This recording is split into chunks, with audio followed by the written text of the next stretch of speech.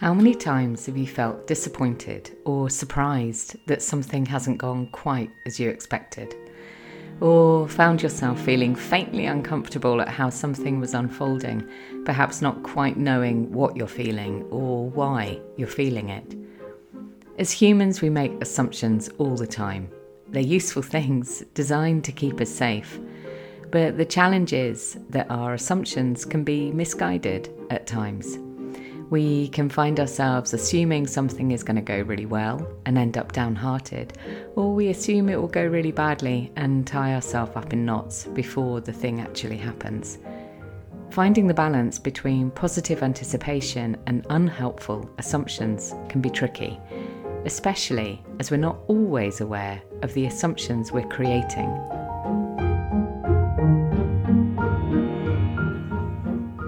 Welcome to the Henny Flynn podcast, the space for deepening self-awareness with profound self-compassion. I'm Henny. I write, coach and speak about how exploring our inner world can transform how we experience our outer world, all founded on a bedrock of self-love. Settle in and listen and see where the episode takes you.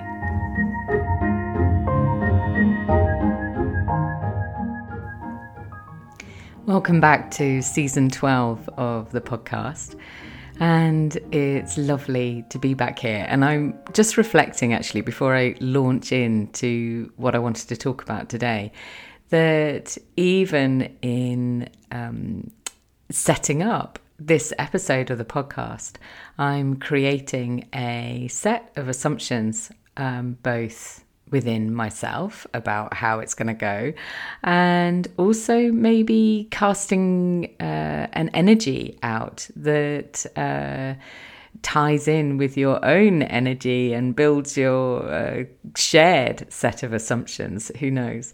But if you're anything like me, then you might have noticed a tendency to approach things with faintly or vastly unrealistic assumptions of what an experience will hold. Whether it's something like this, like listening to a podcast, or something much more significant in your life. We can find ourselves approaching things either with dread, based on factual evidence maybe, or perhaps based on outdated stories. Or we might approach it with overly optimistic expectations based on wanting things to be the way you want them to be and not willing to look at what some of the other evidence might be showing us. And of course, with assumptions, reality can turn out to be very different. Even if it's better than expected, it can leave us feeling disappointed that we weren't right. And if it's worse, it can leave us unhappy, disgruntled, or disappointed. So today I wanted to look at how we find this balance and share a couple of personal reflections as ever. But again, one of the thoughts that just comes to me is a memory of when I was working in an office, probably sort of 15 years ago now. And one of my team introduced me to the phrase that to assume makes an ass out of you and me. And I absolutely loved this. I think to the extent that we ended up writing it very large across a huge whiteboard that we had in our office. And it's such a useful thing to remember, actually, that while assumptions can be useful because they, like I said before in the introduction, they help to keep us safe. They draw on our past experience, on data that we've been gathering, and they give us a bit of insight into what might unfold. The challenge is, of course, that if we always operate from that place of automatic assumption, then it can leave us with an unrealistic view of what's going to happen. So how do we find the balance? How do we approach the experience of life, whether that's something we consider is likely to be positive or negative, without making assumptions? So our brain is designed to help us create patterns. We pick up billions of bits of data throughout our life, unconsciously, constantly mining our environment for things that may prove useful now or at a later date. And our brilliant brain uses this data to help us make decisions and create connections, create patterns that it believes will most serve us. It's always trying to operate in our own best interest. But this is unconscious, of course. If we were consciously processing everything our brain is picking up, we'd simply not be able to cope at all. Just think of a time when you felt overloaded with stimulus in a big shopping centre, which is one of my own favourite things to avoid, or at a party or a festival, or maybe when studying from multiple varied sources. Our conscious brain simply can't cope and can begin to either shut down and just go, oh, I can't do this. To distract itself, we pick up our phone, we stare out of the window, whatever it might be, or avoid what's happening around us, turning our back on the situation. So our job, therefore, is to become more aware of these unconscious connections and patterns and stories we're making and reinforcing in order to help us approach life in a more open and mindful way. So there's a study that I felt might be useful to share here of people who've practiced mindfulness for many, many years. And it's one of many mindfulness experiments that have been happening over the last kind of 10, 20 years to prove what ancient wisdom has known for a very long time, but applying some of the rigor of modern science and neuroscience to the practice of mindfulness. And in the experiment, I mean, it sounds pretty grim, to be honest, but using heat applied to the skin, enough to hurt, but not enough to wound, and then putting the participant of the experiment into an MRI scanner. They told the participant they would experience the same pain 10 seconds after hearing an alarm sound. The participants who had been practicing mindfulness for many years felt the pain far more acutely when they observed it in the MRI scanner, but without the fear of anticipation that showed up in the other participants who didn't have a mindfulness practice. And the mindfulness practitioners were able to let go of the pain far more quickly. In short, they were present to the pain, but without expectation and without clinging to the experience afterwards. And in that, actually, they weren't clinging to what they wanted, which was no pain, and therefore feeling fear at the idea of the pain that they knew was going to come. And equally, they didn't cling to the experience of the pain. So this practice of mindful non-expectation, which is what I've come to call it, is something that I've become much more alert to recently. And an example is I went on a weekend with some friends. I had a whole series of expectations that turned out to be not wildly off the mark, but enough for me to notice a sense of misalignment within me. I felt a sense, or I became aware of, that I was carrying a sense of disconnection and and distraction within me. Equally knowing that it was a weekend that I'd been really looking forward to and spending time with people who I really, really enjoy spending time with.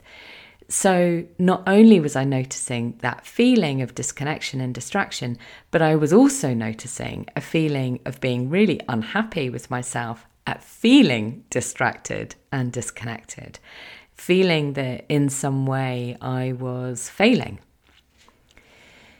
So if you're familiar with the Buddhist parable of the second arrow, that unhappiness I felt at noticing I was feeling disconnected and distracted was the second arrow.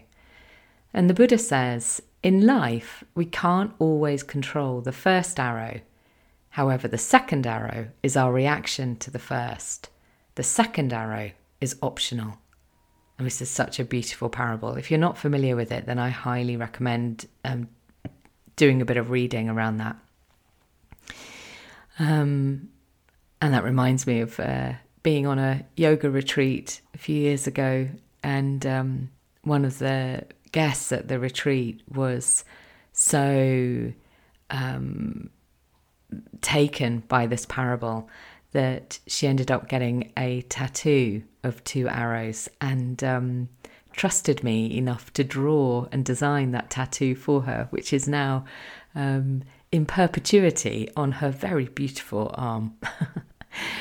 Now, in the weekend that I was just talking about, fortunately, before things really set in, before those waves of emotion, those arrows really set in, I was able to notice what I had created within myself, the emotional disruption I'd created within myself. And this, I think, is the most important part of this work.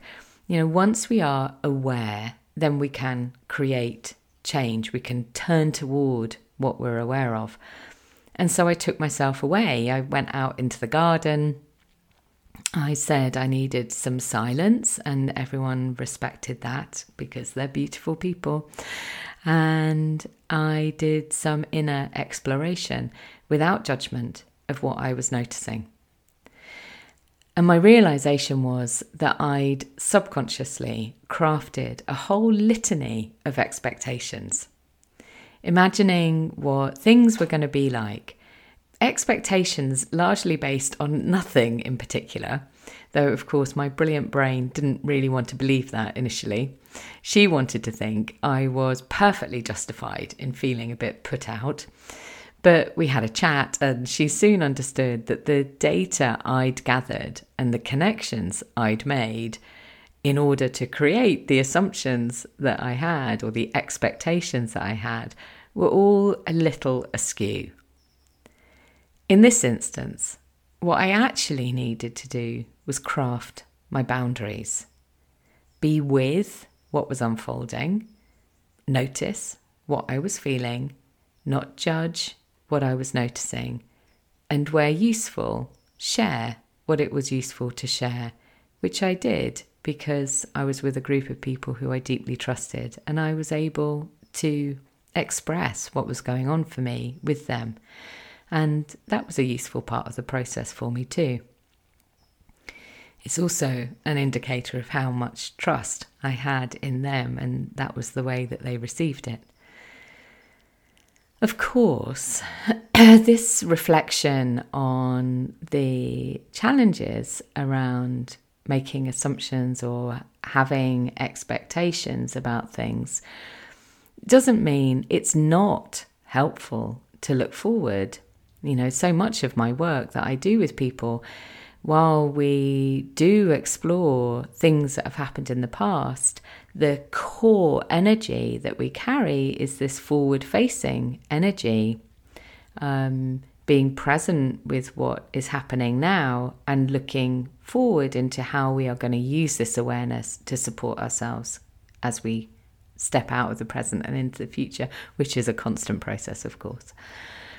And on this sort of theme of looking forward, one of my favourite image work practices is to vision the day. And it's where we take ourselves through imagining it's the end of the day or the end of an event or the end of a meeting. So in the context of this weekend, I could have imagined it was the end of the event and taken myself through this process to better support myself.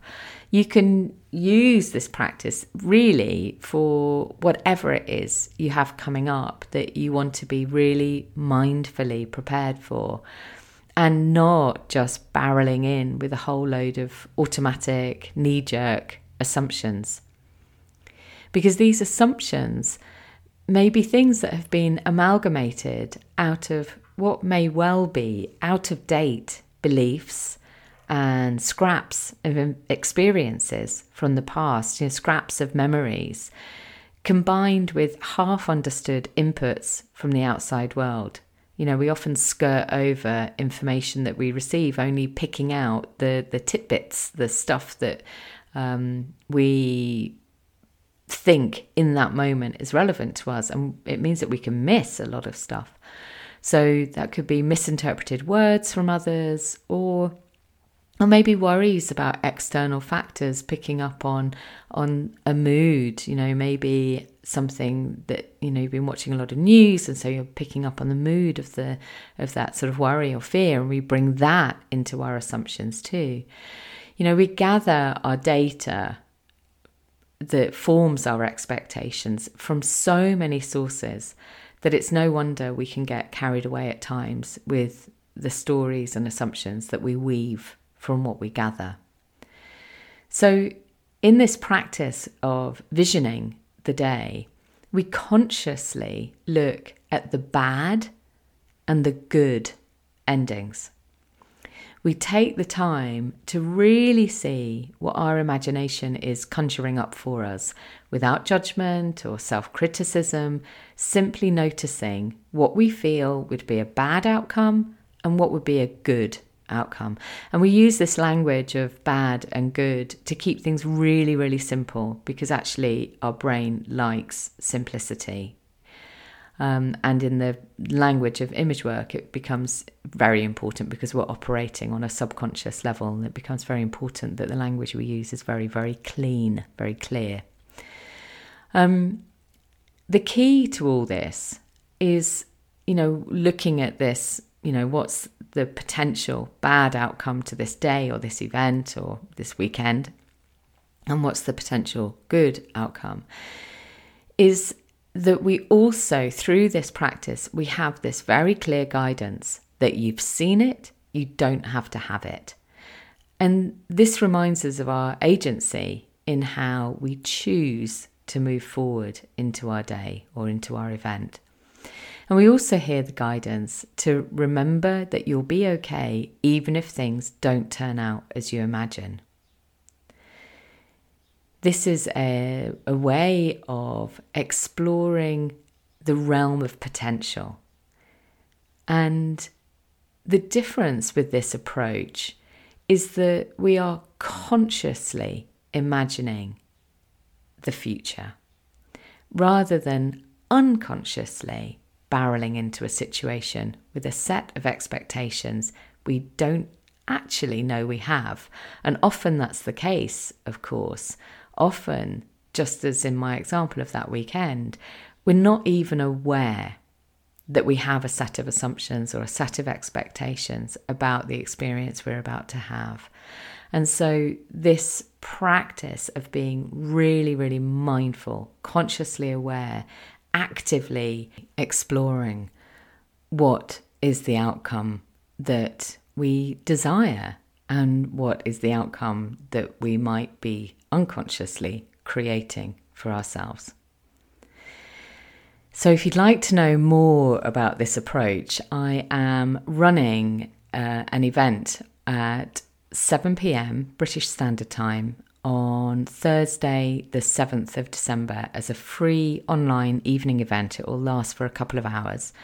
And I'm putting a link in the show notes, but you can also go onto my website to book your place, or if you are signed up to follow me on Eventbrite, then you should have had an automatic reminder that the event is coming up. And if you're not yet, if you don't yet follow me on Eventbrite, then do. It's a really brilliant functionality that they have, that you get notified of all future events as soon as they go live. So you're the first to hear, which is brilliant. And I'll also be sharing an option to buy the recording after the event. So it's something you always have to hand. So if you want to sign up, but you're not sure you'll be able to make it on the day, but you'd like to have an opportunity to buy the recording, then sign up to the event and I'll make sure that you're notified when that is available too.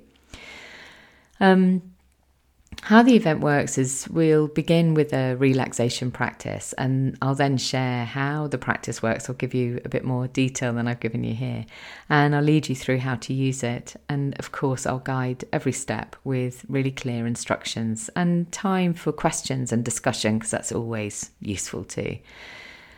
And if there's a particular event, as in a weekend or a meeting or something that you're, just mindful could be a little difficult for you, or something that you want to make sure you're really grounded in the way that you prepare for it, then, bring that with you and you can focus on that when we do the practice session.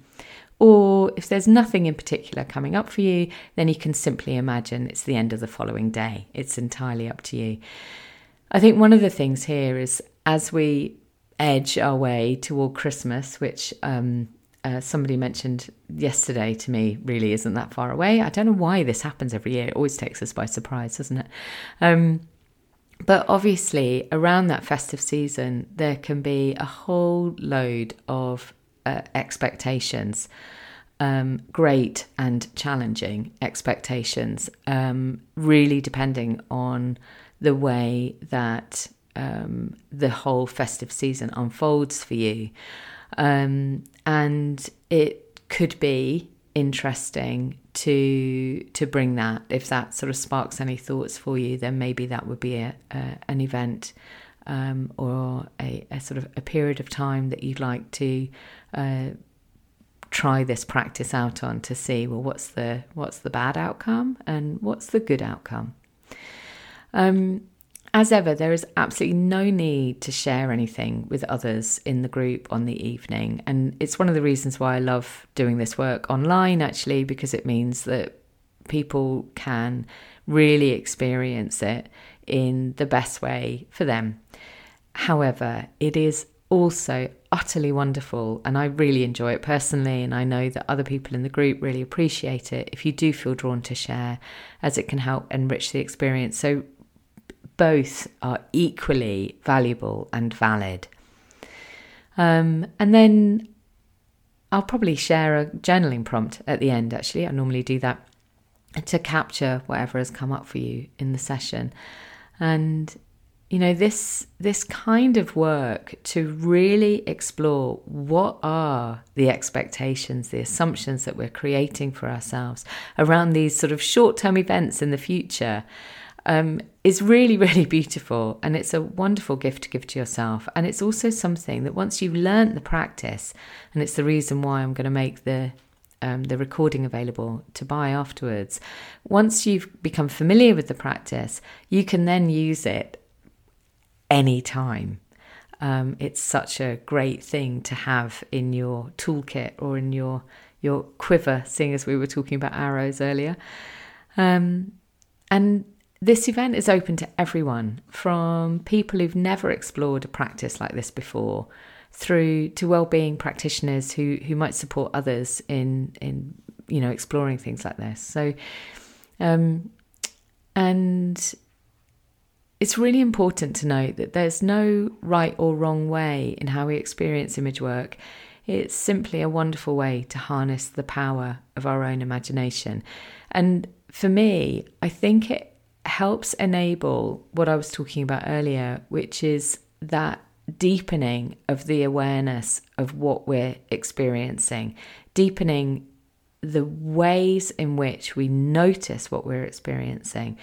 And for me, I think when we, serve this practice up with a very, very generous helping of compassion, it makes it really powerful.